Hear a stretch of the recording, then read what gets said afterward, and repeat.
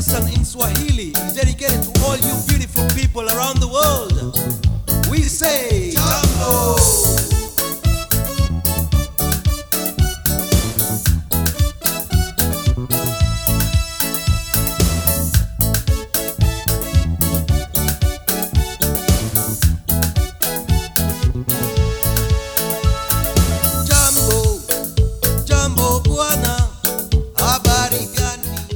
Well, hello and greetings to the Global Mission Podcast. My name is Richard Lewis, your host, as we discuss the issues of worldwide missions and the task of the Great Commission. Well, this morning we have an opportunity to talk with Tim Downs, and Tim has been a missionary for many years in different parts of the world. And so we're just delighted to talk to him about not only his work in Africa, but also in Europe. Tim, welcome. Thank you. It's great to be here. Appreciate the opportunity. Well, Tim, as I usually do with everybody that I talk with, I want to begin just by you telling your story. Now, you have worked in West Africa. What's the name of the country? Ivory Coast. The Ivory Coast. You were there for several years, and then you moved to Belgium. And then you went to back to the West Africa. I think I've got that right. But why don't you tell us the story? Tell us, how did you begin in missions? Yeah, actually, it's a little more complicated than that even. Okay. I didn't really grow up in a family that was real active in church. We attended, but it wasn't a church that was evangelical. And when I was 12 years old, for the first time, I heard of the gospel, and I only trusted Christ at 13. Almost immediately was exposed to those little 100-page missionary biographies about, the famous missionaries of yesteryear, Adoniram Judson and Hudson Taylor and William Carey and several others, and just kind of became enamored with the whole idea and began wondering, wonder if I could do that. And so I'm not one of those people that God had to threaten me to get me to be a missionary. I longed to be a missionary. I longed to take the gospel to parts unknown, and just never really felt that elusive call, so to speak, even though it was my heart's desire. I was in business here in the Kansas City area, in the printing and publishing business. And I kind of grew up in the business, and then my brother and I were in business together here. And I was working in our local church. I had the role of assistant pastor, doing music and youth and just all kinds of things. Treated it like a full-time job, and then the business was to fund our ministry, essentially. Was my way, the way I always looked at it. Great. And in the spring of 1984, I felt like God was confirming his call to missions, and then began the idea of where. Looked at a lot of places, and God kept directing us back to Congo, which at the time was Zaire. And I was reading about it. I'd had Elmer Deal as a missions professor in college. I am one of those people that thinks if you're going to go to Bible college, you may as well study missions. You just never know. It's like I have a friend in California that on their back table in their auditorium had passport applications. Like every Christian should have a passport. You never know what God may lead you to do. You need a passport. and so we went back to school. And actually, that's when I met you for the very first time, was in the summer of 1984 in Springdale, Arkansas. You were home for a few weeks in the summer, and Don Elmore introduced us. And I was going back to school. My wife's parents were attending church there at the time. And really? Well, I don't remember. Obviously, no, of course you don't. Of course you don't. I was that. one more student, one more person of the tens of thousands that missionaries meet. And but I remember. And anyway, I was doing research, and it just seemed crazy to be thinking about going to Congo. There had been so many missionaries there through the years, and but I just couldn't get away from it. And so we just kind of with the idea that if you want to do what God wants you to do, he's not going to let you end up in the wrong place. And so you just start down that path knowing that he can redirect you at any time. And so we started actually in Congo. We're approved to missionaries to Zaire in 1986, and we're there until 1993 after the second uprising while we were there, and it just became untenable to stay there with children. I'm always of the opinions like, sure, I am absolutely willing to lay my life down for the gospel, but I don't know that you have the right to make that choice for your children, you know? Very good. Yeah. And so, you know, there were no schools, no hospitals. I mean, it was just really untenable. So there we were, kind of a fully funded missionary with nowhere to go, which is just an unusual thing. People were calling us from all over the world, and pastors would stop me on the street and say, "Hey, have you considered such and such place?" Guy offered to pay my way to go to Siberia. I'm not really sure what that was about. We knew that we wanted to be in Francophone Africa. We had made a huge investment in studying French, both time-wise and financially. We went to France for a year, and you know, it's $1,000 a month for language school, and Wow. yeah, so we weren't just going to put that on the back shelf. And I was just praying about it, and was going through the Baptist Bible Fellowship directory and looking at all the countries in Africa, and came across Ivory Coast, and there was one name there, Terry and Janet Jones, and with a phone number, because we had never had phones in Congo, never dreamt of having a phone in Congo, and called it, and he answered like, unusual. And really, I think it was that afternoon, I just felt like God was affirming the Ivory Coast. And so we moved there in the fall of 93, decided in August to go, moved there in November, just like that. Wow. Very different place than Congo. I was a kid all the time in Congo. You'd throw a Bible over there, a church will grow. It's just so fruitful. You know, the American Baptists, a long time ago, over 100 years ago, focused on what they considered the three major harvest fields of the world: the Philippines, Brazil, and Congo. That's where they put all their personnel.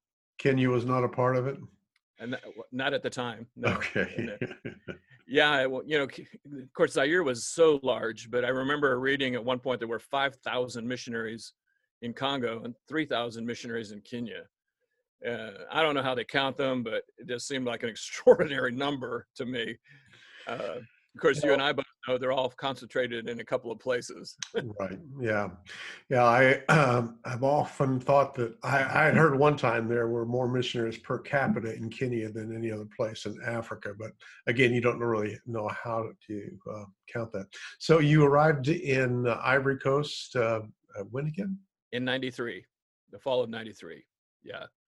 And we went to work with another missionary, the first time actually that we'd ever worked with another missionary.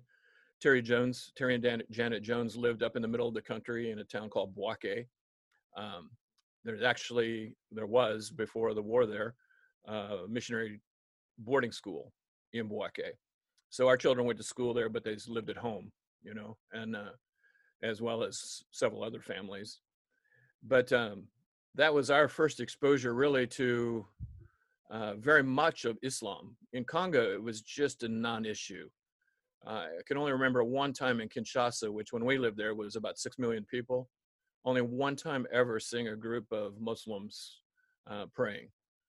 And we arrived in Bouaké at night, got up in the morning, and we're driving around. I'm like, wow, there are a lot of mosques in this town. And it just hit me, of all the questions I had asked Terry about how to prepare, that question never came up. And come to find out, our town was 65% Muslim. And so I became a real serious student of Islam real quickly.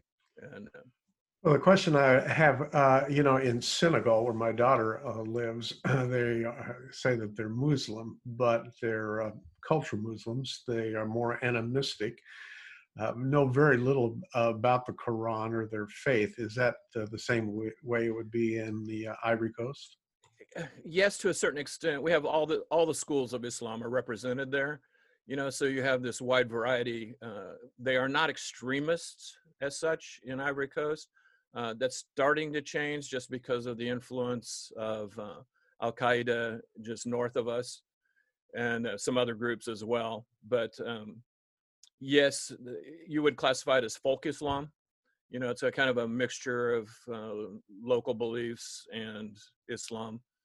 Some are very devout practitioners. The man who works for us in our home is very devout and has held leadership positions in mosques throughout his adult life.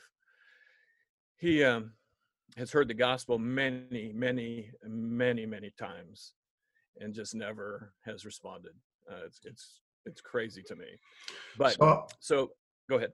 so how long were you there in the Ivory Coast? We from '93 we moved to Belgium in 2008. And why did you move to Belgium? That's a good question.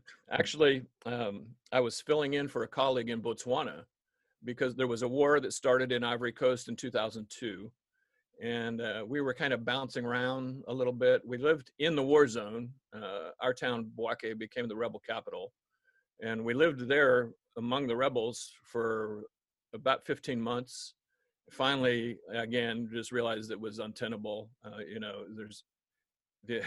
was just impossible. It was completely lawless. They took my car in the time between March of '03 and September of '04. Our house was robbed 8 times. Never while we were there, but while there were people there. So anyway, we moved 65 miles south, 110 kilometers south, and just over the front line, but it was still quite tense. I remember Barbara just kind of casually saying one time on our way to a village church near us, I bet not many people had a grenade launcher pointed at their car on the way to church today. it just became part of life. When you pulled out of our driveway where there were 2 50 caliber machine guns pointed at the car, because the UN installed across the road from us. Sounds like a good thing. It's not a good thing. And became really tense. So we were in and out quite a bit, just kind of trying to keep the stress at bay.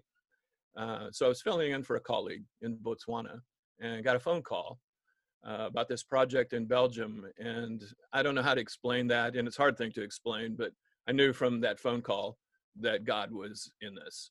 What kind of a project was it? Pardon? What kind of a project was it? Kind of building a network of churches and overseeing a camp ministry. And of course, I'm a church planter. And so that was always kind of on the agenda as well. And I just knew that God was in it from the very beginning. In retrospect, now that we look back on it, I can see that God was putting us in a position to heal. We were living under extreme stress and really just didn't realize it. The proverbial frog in the pot, it tensed up while you were there and you just don't notice. But we had all the symptoms of really acute stress. And while we were in Botswana, we kind of got a reprieve from that. Botswana is just an amazing, fabulous place. The ministry is difficult there, but just an amazing place. From there, we went to Belgium in 2008. Actually, went back to Ivory Coast for quite a few months and then on to Belgium in 2008. And what were you doing well, first of all, how long were you in Belgium? 12 years, which really caught us by surprise. That was precipitated by the need to get the church in a position where they could call leadership. And it just took longer. It was my first exposure to Europe. Never again will I ever say anything bad about European missionaries. Not that I really would anyway, but that's, when you live where you can see something happen nearly every day, it's hard to understand why it doesn't happen other places. And so I was very exposed to that. But God moved and God worked, and we were able to lead the church in calling our intern, Brendan Penner, as pastor before we left. And we turned the church over. He was ordained there in December, and we turned the church over to him in January. Okay, so tell us a little bit about the church there in Belgium. I visited it when I was with you and the rest of the European missionaries several years ago. Mhm. So tell me a little bit. It's not really. It's not made up just of Belgians. It's made up of No, different folks. yeah, it's an international church, and the name actually was Grace International Baptist Church. 27 nationalities, I think, when we left. I can't remember exactly. I just didn't pay that much attention to that. Uh, it was more of note if a European came, Western European came, because we had people from different countries in Eastern Europe, but we had Italians and Nigerians from Cameroon, Ghana, uh, Kenya from time to time, just different places.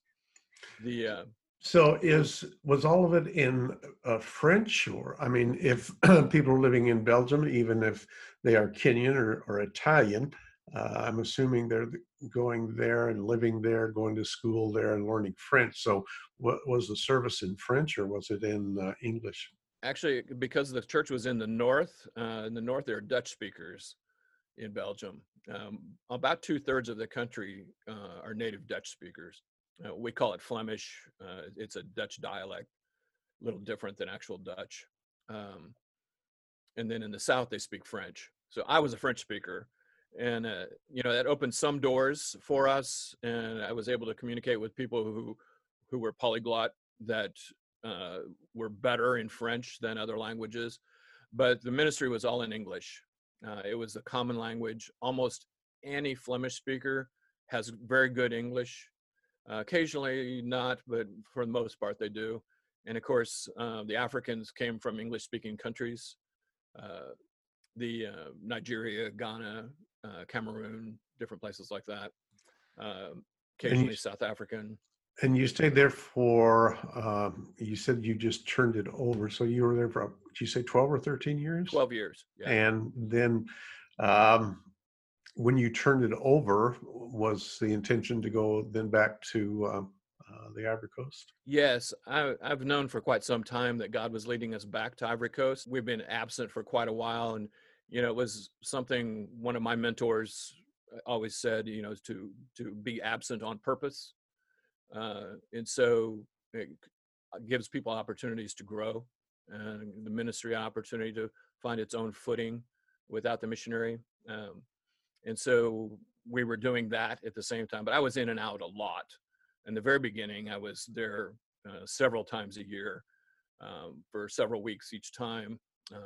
Then over time, a little bit less. My son was in Ivory Coast for 4 years, and he covered a lot of things that I would have been doing otherwise. But with that, there's some new work to do, looking at opening a couple of new regions.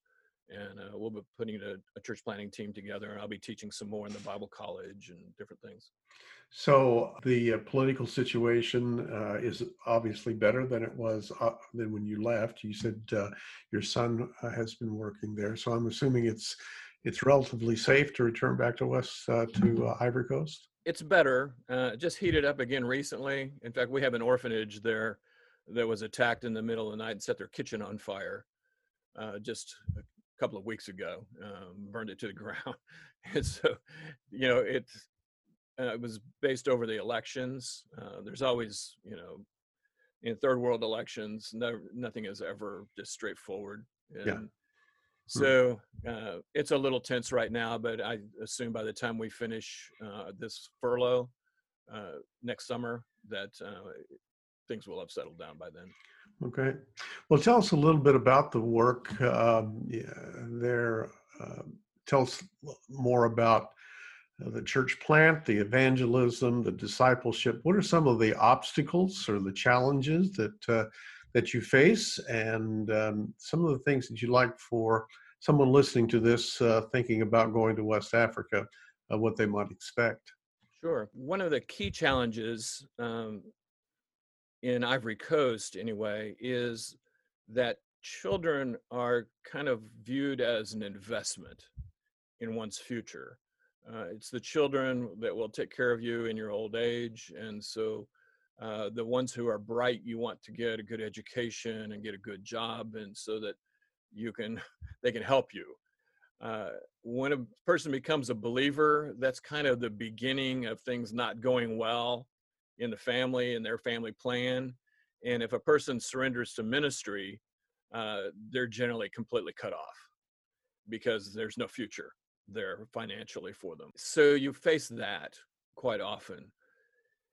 Secondly, is probably poor education. I was associated with a man, he didn't come up in our ministry, but we became friends, that when he started Bible college in another region of the country, he couldn't even read, and he's trying to go to Bible college and really he could barely read.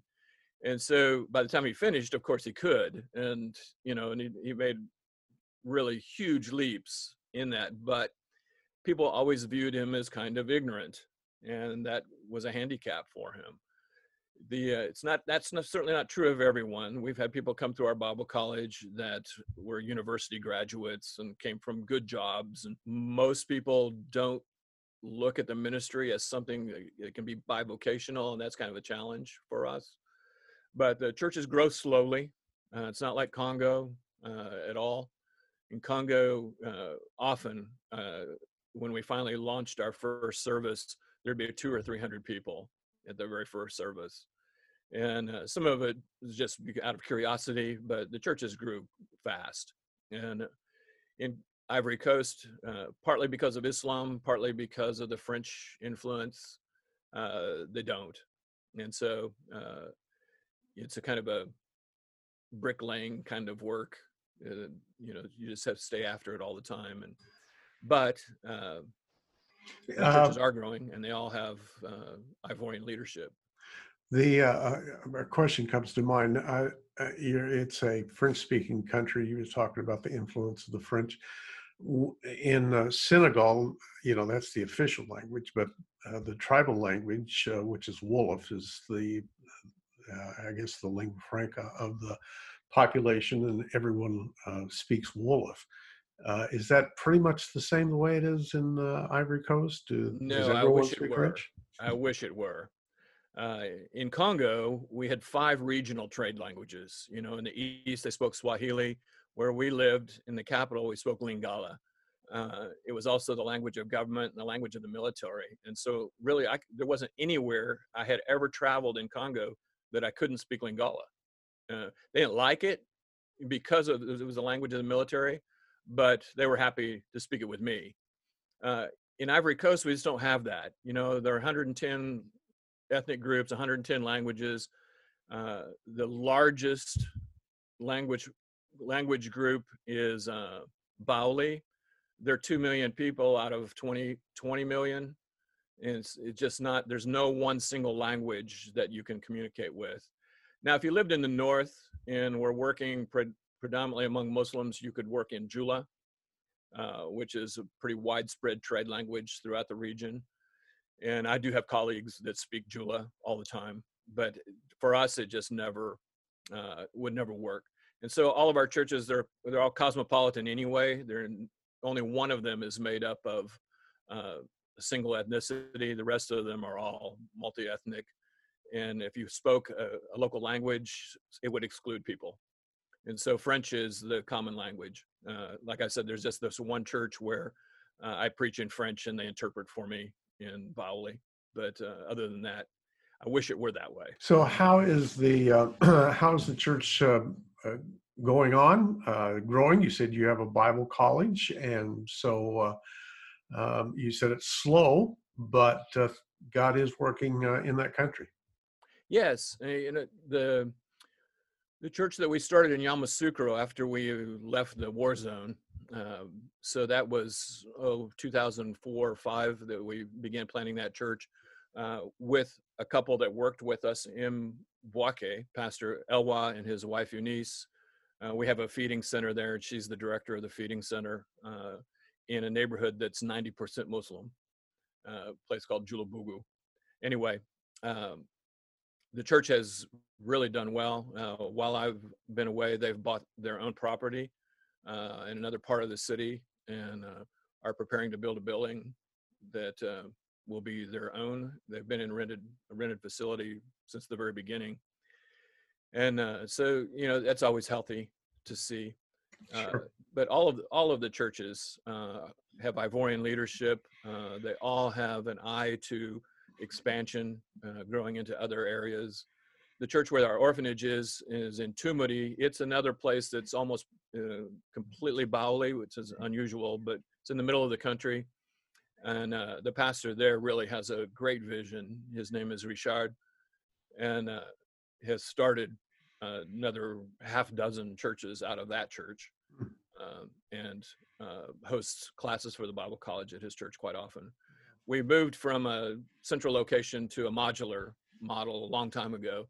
And so we move the classes around, and the students go from here to there, and usually associated with a new church plant. And so during the day, they can help with a new church plant and then take courses in the evening or vice versa.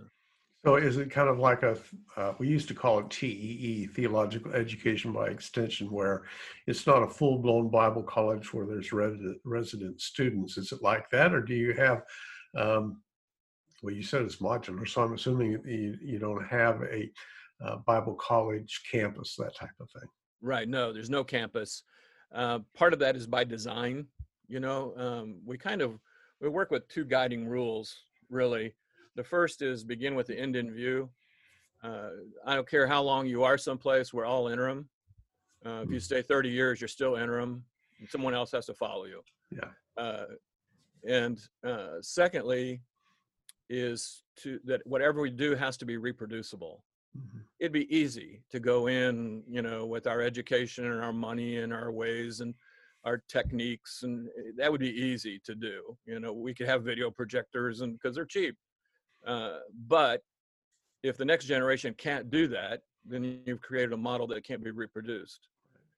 And so we just don't want people saying, well, if I had a missionary like you had, of course I could do what you did. And it goes on and on. Well, if my pastor had a missionary like your pastor did, goes on generation to generation. Sure. And, and economists always talk about taking a long view.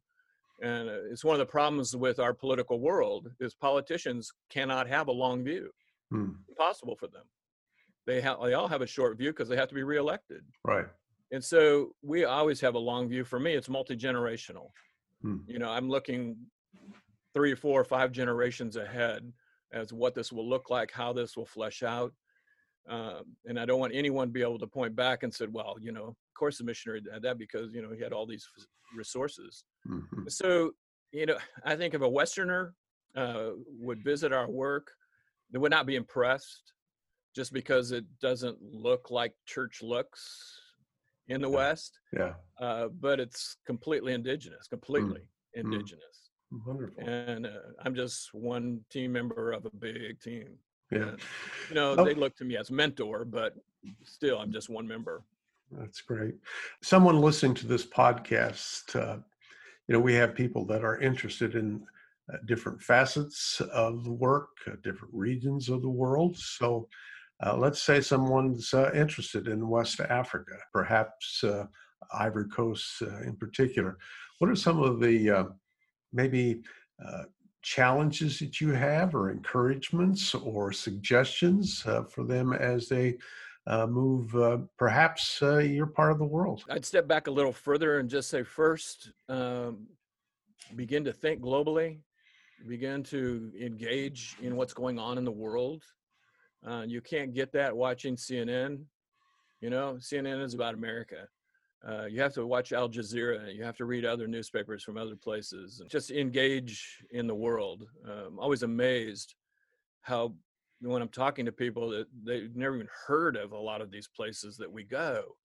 They don't even have no idea. And so that would be my first encouragement. And of course, ministry involvement is the same all over the world. You just engage. You've got to be involved. But you have to come to grips with the idea, like why are so few people going to these needy places, and certainly to the hard places? We need God's very best. Mm-hmm. Yeah, we need the people that could do anything where they are coming to some of the hard places. Sure. During the war in Ivory Coast, the rebels had control of our town, and when I finally realized that we were going to have to leave, I really felt like I was turning the light off in a cave. Hmm. You just have to know that you have to be able to answer 3 questions. Are you willing to do anything, anywhere, at any time? It's always easy to put 2 of those in line. Anything, anywhere, but not just yet. Maybe later. Yeah. It's always easy to put 2 of them, but all 3 of them, and unless you can answer those affirmatively, you can really never know that you're where God wants you to be. Yeah. And Barbara and I give ourselves that test quite often. When we were young and didn't know anything, that was easy to say yes. Now we've been to some of these places and I know what that could mean. And I'm like, man, I want to be able to say yes. I'm just not sure. But of course, it can mean some hard things. Yeah. So if someone wanted to go to West Africa, what would you suggest in terms of preparing? You said that most of the people are Muslims in your part of the world. So maybe some more suggestions, recommendations as they make their preparation. Yeah, if someone was truly interested in West Africa, certainly in Francophone West Africa, you have to learn to speak French. You probably could do that there, but it's not best to do it there. Going to France helps you understand the governmental system, things that don't even exist in America. If it's a British listener or an English speaker from another part of the world, there's just things about France that are particular. And because Ivory Coast was a colony, you need to learn those things. I would also begin getting involved in the study of Islam. I have a book on Amazon that's a topical guide to the Quran that I produced quite a few years ago for a course that I was teaching on Islam, and it goes subject by subject through it. It's called A Topical Guide to the Quran. Okay. And just to become exposed to it, it's never a good idea, in my opinion, for Christians to quote the Quran to Muslims. Just know how you would feel if they're quoting the Bible to you, and probably not interpreting it correctly. Right. So those are some very basic things, fundamental things that could get someone started down the right path. But just being open to multicultural environments. If you live someplace where there's an African church, which like there is in Kansas City, there's a Swahili-speaking church here in town that is both French-speaking, English-speaking, and Swahili-speaking. It's good exposure. Get involved with international students. Great. Well, listen, Tim, I appreciate some of the insights that you're giving. Before we wrap this up, maybe if you have something else that you would like to maybe encourage our listeners, feel free to do that. Maybe there's some other thoughts or something burning in your heart you would like to share. Something that's always on my heart. A question you have to ask yourself is, why are 90% of Christian workers working among 10% of the world? Is it out of convenience? There has to be an answer to that. How is it that there are countries that are 99.99% Muslim and people aren't seriously looking at going there? I don't understand. If I had 50 lives, I could place them in 2 minutes. Right. And not one of them would be in America. Sorry. Well, if I had 100 lives, okay, I might put a few of them here. But I know there are needs in America. There's no question about that. But there's no comparison.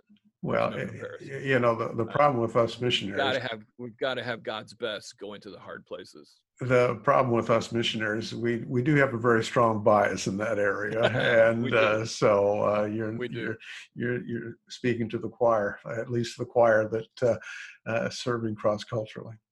Well, that's great, Tim, and I thank you for your time, and I pray for you and Barbara as you finish out your time here. Hopefully, one of these days, the world will open up and we can get back to where the Lord has called us to serve. And Thank you. I appreciate your time and your ministry and your work. So God bless you, and we'll hopefully be talking to you again sometime in the future. Thank you. God bless. You too. Well, I told my wife the other day, if no one else gets anything out of these podcasts, I certainly do. Listening to guys like Tim Downs and other people we have interviewed is encouraging and inspiring. And like Tim, if I had 100 lives to live, they would be serving somewhere in this vast world to take the gospel to those who have never heard the name of Christ Jesus. These weekly podcasts are like a class in missions with information you will probably never hear at a missions conference or through a missionary prayer letter. I hope you're sharing these interviews with others.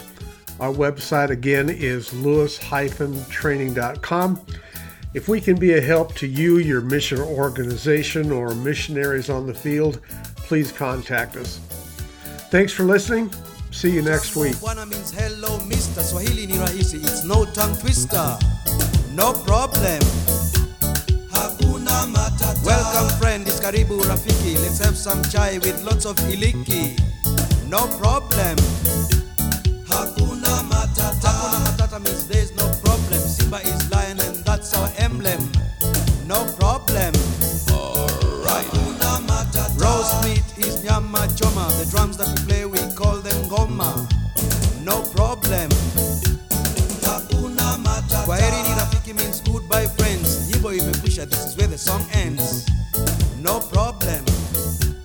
Hakuna matata. So long friends, kwaherini rafiki. God bless you. Mungu awabariki. No problem.